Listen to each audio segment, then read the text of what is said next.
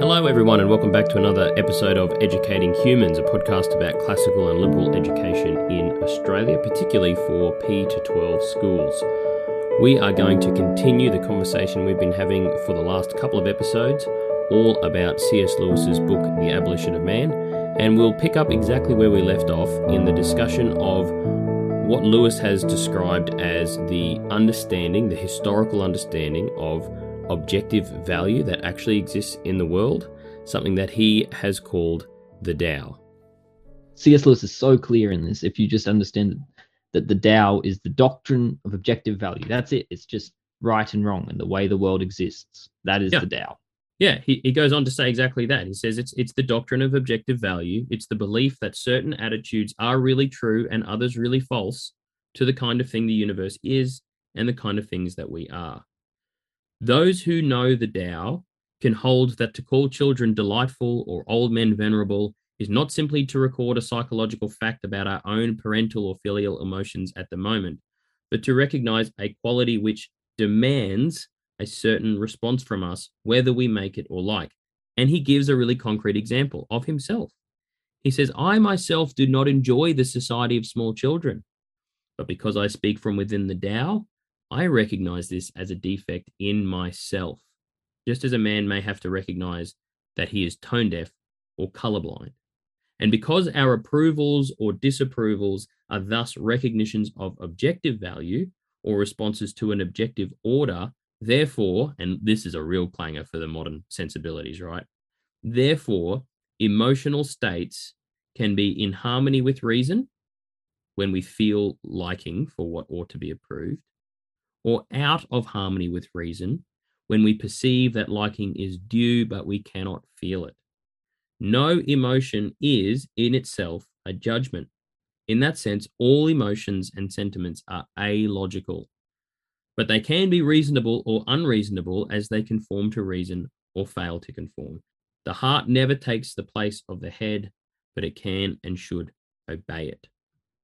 That's a really, really key bit of text there. I mean, I think it's worth highlighting or re-going over those main bits. If we have a doctrine of objective value, then our emotions all of a sudden have another layer on top of them. Is that our emotions either do or do not conform to the objective value of things. Either we are in unison with the Tao, which is what St. Augustine describes as virtue. That's autoamorous, us actually having the affections which the Tao kind of aligns with.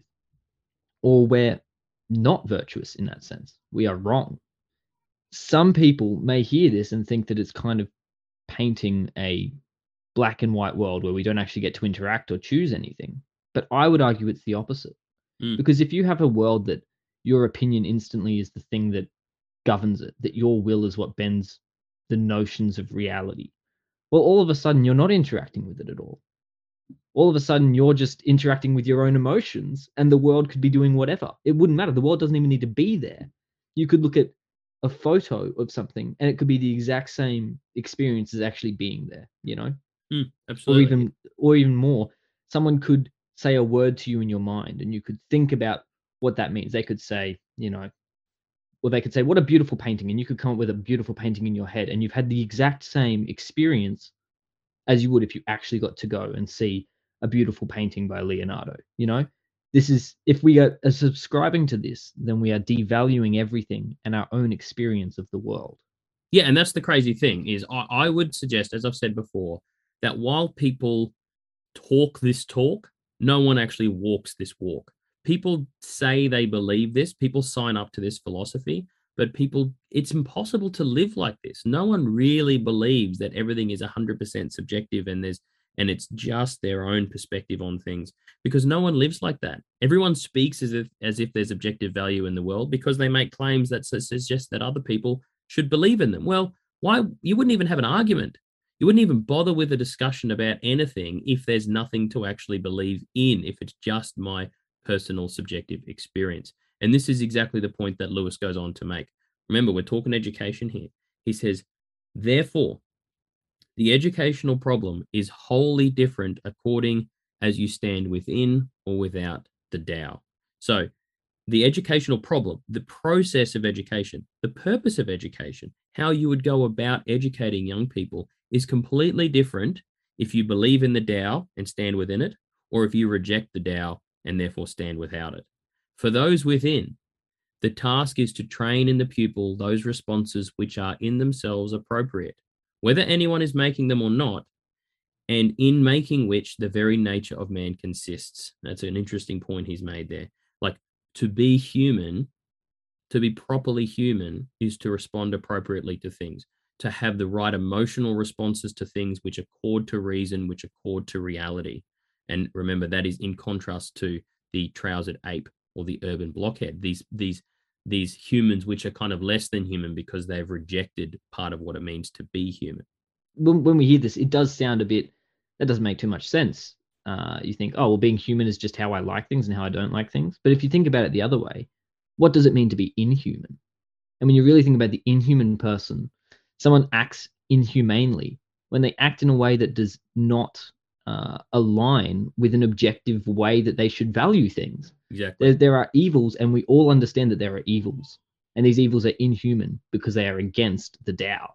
Exactly. And, my burrito and children example is a good one. It's inhuman. It's inhumane of me to treat a burrito better than I treat my children. We all know that, but that's exactly what he's talking about. The fact that we all know that demonstrates its truth. We want to debunk that. We want to pull that apart and say, no, that's just conditioning of your culture. That's completely different. And who knows? Maybe there's a country somewhere where burritos are prized more highly than children. And who are we to say that they're wrong? He's debunking all of that. He's saying this is clearly not true. But his point is, if you're within the Tao, if you believe in the Tao, which is objective value, then you realize that the purpose of education is to train young people to respond rightly to reality. But for those people outside of the Tao, if they are logical, and that's a big if, and I think actually the reason that what he's about to say doesn't happen that much is because people aren't that logical about this. But for those people without, if they are logical, they must regard all sentiments as equally non-rational and as mere mists between us and the real objects. As a result, they must either decide to remove all sentiments as far as possible from the pupil's mind, or else to encourage some sentiments for reasons that have nothing to do with their intrinsic justness or ordinancy. Now, between these two lines on the spectrum, I think it's very clear which one is happening more often than not. We are not at all in a place in society right now where people who are professing to exist outside of the Tao are removing sentiments from as much as possible from the pupil's mind. We're celebrating sentiments. So actually what we're doing is encouraging some sentiments and discouraging other sentiments for reasons that have nothing to do with their intrinsic justness or ordinancy.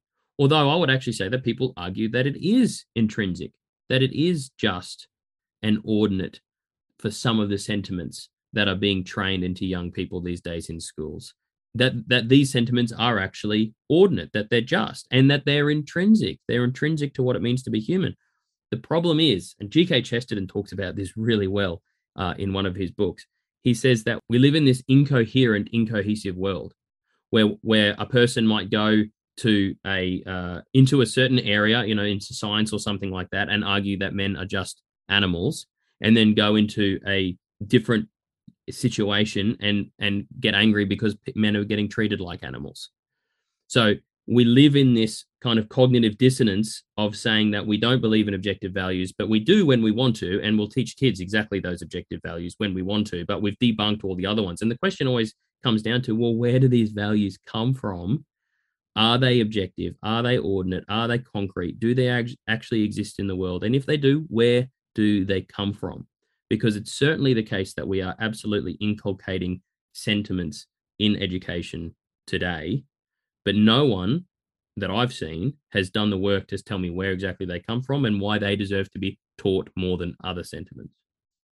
And it comes back to that argument that the notion of propaganda, or the ability to disarm the student from being able to actually understand why. You tell them these things, and you're as you're saying, inculcating them to these beliefs, but you haven't given them the capacity to actually engage with it. You've disarmed them to just accept it. Maybe they accept it and they accept everything else as well, but they haven't actually been able to really analytically think about these concepts at a formal and at a first principles level. So maybe we'll use the example that Lewis uses. He talks about this. He says, when a Roman father told his son that it was a sweet and seemly thing to die for his country, Dulce et decorum est et per patria mori. It's a poem by Wilfred Owen, actually. It's great. And it's an old saying that it is a sweet and seemly thing to die for one's country. So when a Roman father told his son that, which is an educational process, that's a formational thing, he believed that what he said was true. He was communicating to the son an emotion which he himself shared and which he believed to be in accord with the value which his judgment discerned in noble death. He was giving the boy the best he had, giving of his spirit to humanize him as he had given of his body to beget him. But Gaius and Titius, the writers of the Green Book, the promulgators of this form of education that we're critiquing, they cannot believe that in calling such a death sweet and seemly, they would be saying something important about something, because their own method of debunking would cry out against them if they attempted to do so, because there's no objective values. You can't say something important about something. It's simply this father's opinion. So either Gaius and Titius must go the whole way and debunk this sentiment like any other, or they've got to set themselves to work to produce from outside a sentiment which they believe to be of no value to the pupil and which may cost him his life, because it is useful to us, the survivors, that our young men should feel it. See what he said here? You cannot believe that it is a sweet and noble thing to die for your country is actually true if you've debunked this whole idea of objective value and truth. However, you might actually want young people to think that so that they will go off and fight in wars and die for their country. So now you've got to come up with some reason, some way of convincing them that even though you don't really believe in objective values, you want to convince them of this particular value. And he goes on to say this: if they embark on this course, the difference between the old and the new education will be an important one. Where the old initiated, the new merely conditions. So that's that word we were using before talking about Brave New World, conditions. It's saying the old initiated because it brought a young person into something that actually concretely exists. But the new just conditions based upon the whim of the people who are in charge. It doesn't actually exist. The only thing that exists is the will, is the power of the people who are in control. So the old dealt with its pupils as grown birds deal with young birds when they teach them to fly. But the new deals with them more as the poultry keeper deals with young birds, making them thus or thus for purposes of which the birds know nothing. In a word, the old was a kind of propagation, man transmitting manhood to men. The new is merely propaganda. So that's kind of the difference. And it's a difficult difference. And people who disagree with Lewis are absolutely able. I mean, I don't think they can do it that well, but I've heard people basically say, well, he's just coming at propaganda from another angle. However, he is at least subjecting his perspective to the fact that it is either right or wrong. Whereas the new perspective says, well, there is no right or wrong. And it is basically completely based upon whoever is in power and control at the time. Yeah, that's a really good point. It's a good point to note as well that for Lewis, he's not debating the rightness or wrongness of his educational philosophy compared with another philosophy that believes there are objective values and they're weighing up the pros and cons. He's arguing against a philosophy that is denying any objective value. And so he has to come in with certainty or objectivity of his opinion because he's arguing against the complete opposite of that. Yeah, and where what people won't like is probably not that he's arguing in objectivity, but they just won't like where he's getting it from. But remember, he's done the work to get it from all of the ancient traditions that have been in existence across cultures, generally speaking. It's generalities, but generally speaking, the fact is that they all existed, they all believe in objective reality, and the footnotes to this go through and talk about all the things that they hold in common. Lewis then summarizes with a really important image for us. He goes into Plato. He reminds us of something that happens in Plato. He says this: as the king governs by his executive, so reason in man must rule the mere appetites by means of the spirited element. Then he says a really important sentence: the head rules the belly through the chest. So what he means by that is this, right? He's already kind of explained it.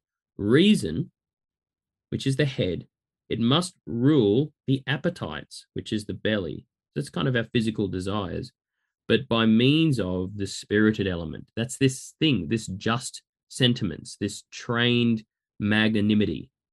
The head rules the belly through the chest, the seat of magnanimity, the seat of emotions organized by trained habit into stable sentiments. The chest, magnanimity, sentiment. These are the indispensable liaison officers between cerebral man and visceral man. It may even be said that it is by this middle element that man is man. For by his intellect he is mere spirit, and by his appetite mere animal. The operation of the Green Book and its kind is to produce what may be called men without chests. We're just minds, we're just brains on sticks, or we're just appetites, we're just physical desires, or we're both, but there's nothing internal within us that governs how we go about using our reason or which appetites we go about following. And you can see how this fits within this men without chests fits within a purely utilitarian educational framework. Because what is the utilitarian's version of good? Well, it's an intellectual version of the just whatever makes us the greatest, whatever helps our GDP. That is our utilitarian framework, and therefore we don't actually want the workers to be worrying about whether they like what they're doing. We want them to have the capacity to do it, and that's all that it focuses on. Yeah, and it's really interesting that there's a contrast and again an incoherency, which I think is really deep seated in modern education, which is on one hand, utilitarian kind of economic neoliberal education is all about finances, it's all about making money. And on the other hand, a kind of social justice, sentiment imbuing, inculcating approach. These two things are both happening simultaneous to each other. And the crazy thing is that they're at odds with each other because they're missing that middle element that actually grounds them, that actually helps to make sense of it all. Young people growing up in the educational system now, I think it would be absolutely understandable if they get quite confused. They go from class to class, hearing different anthropologies. Nothing's really consistent. They're not really sure what the purpose of education is. I'm pretty sure it's to get a job, but we spend a lot of time talking about social justice issues as well. I'm not really sure what's valuable about them. I just kind of go along with what the teachers tell me. If they think too much about it, I think it would get very confusing. And so in general, we kind of teaching them not to think too much about it. Just do what you have to do to get through, C's, get degrees, go out there, get a job, and maybe you will have taken on board some of the social justice issues that we've told you about, even though we've also kind of tried to help you to see that it's all subjective and your opinion really matters regardless of whether you agree with us or not. But there are some things that you really shouldn't disagree with us on, but we don't really have any platform to tell you why that would be the case. And that's exactly the point that Lewis makes at the end of this chapter. He says this, and all the time, such is the tragi-comedy of our situation, we continue to clamor for those very qualities we are rendering impossible. You can hardly open a periodical without coming across the statement that what our civilization needs is more drive or dynamism or self-sacrifice or creativity. In a sort of ghastly simplicity, we remove the organ and demand the function. We make men without chests and expect of them virtue and enterprise. We laugh at honor and are shocked to find traitors in our midst. We castrate and bid the geldings be fruitful. It's a brilliant last paragraph there. Again, if you're reading this along the way, highlight that, reread it multiple times. It is awesome. And it highlights a lot of things there. And I think a great point to maybe end on is the understanding that that form of education that castrates and bid the geldings be fruitful, that laughs at honor and finds traitors in its midst, is that kind of education is one that creates selfish people that are disconnected from the world and unhappy. So it's this virtue, this enterprise. It's not even creating anything good in terms of what we really need it to do, because people are unsatisfied and they're finding themselves lost. And we can bring it all back in some ways to this really monotone version of education that seeks to remove value from the world. We shouldn't be surprised when we teach young people that there's no value in the world, but that they create value. But then at the same time, we demand certain values of them, that they get confused, even that they get anxious or that they get metaphysically bored. There's a great book called Acedia and its Discontents that talks about metaphysical boredom. When there's no objective value in the world, everything is up for debate. Everything is a question. But as Lewis says, even though this is a philosophy that we say that we believe in, we don't. We still kind of demand good things of young people at the same time as debunking whether or not good things actually even exist. We want honor, but we laugh at honor. We want goodness, but we suggest that there's no such thing as objective goodness. We castrate and we bid the geldings be fruitful. So that's the end of the first chapter of The Abolition of Man. It's chunky stuff. It's big. I hope that people might be buying the book and reading along, or maybe even listen over the podcast again to try to understand what's going on. But let's be really, really clear. Here's the point that's getting made. Values do exist. If we teach students that they don't, that is still a value. Classical education is all about helping young people to come to align themselves with objective value that actually exists in the world. And Lewis is taking us on a journey to understand what that is. And he's going to go into that more in the second chapter of the book, which is called The Tao, or The Way. As he talks about that, which we'll talk about in our next episode, he will end with the final chapter, which is called The Abolition of Man, by helping us to understand what will be the consequences if we do not educate young people in the Tao, if we do not help young people to come to align themselves with objective reality, with objective truth and goodness and beauty. And it is, as he says, The Abolition of Man, which is the name of the last chapter. So that's it for this week's episode. I trust people are able to follow along. We're doing our best to go slowly through it and to make sure that it makes sense. As we've said, I encourage you to read the book and look forward to you joining James and I next time on Educating Humans.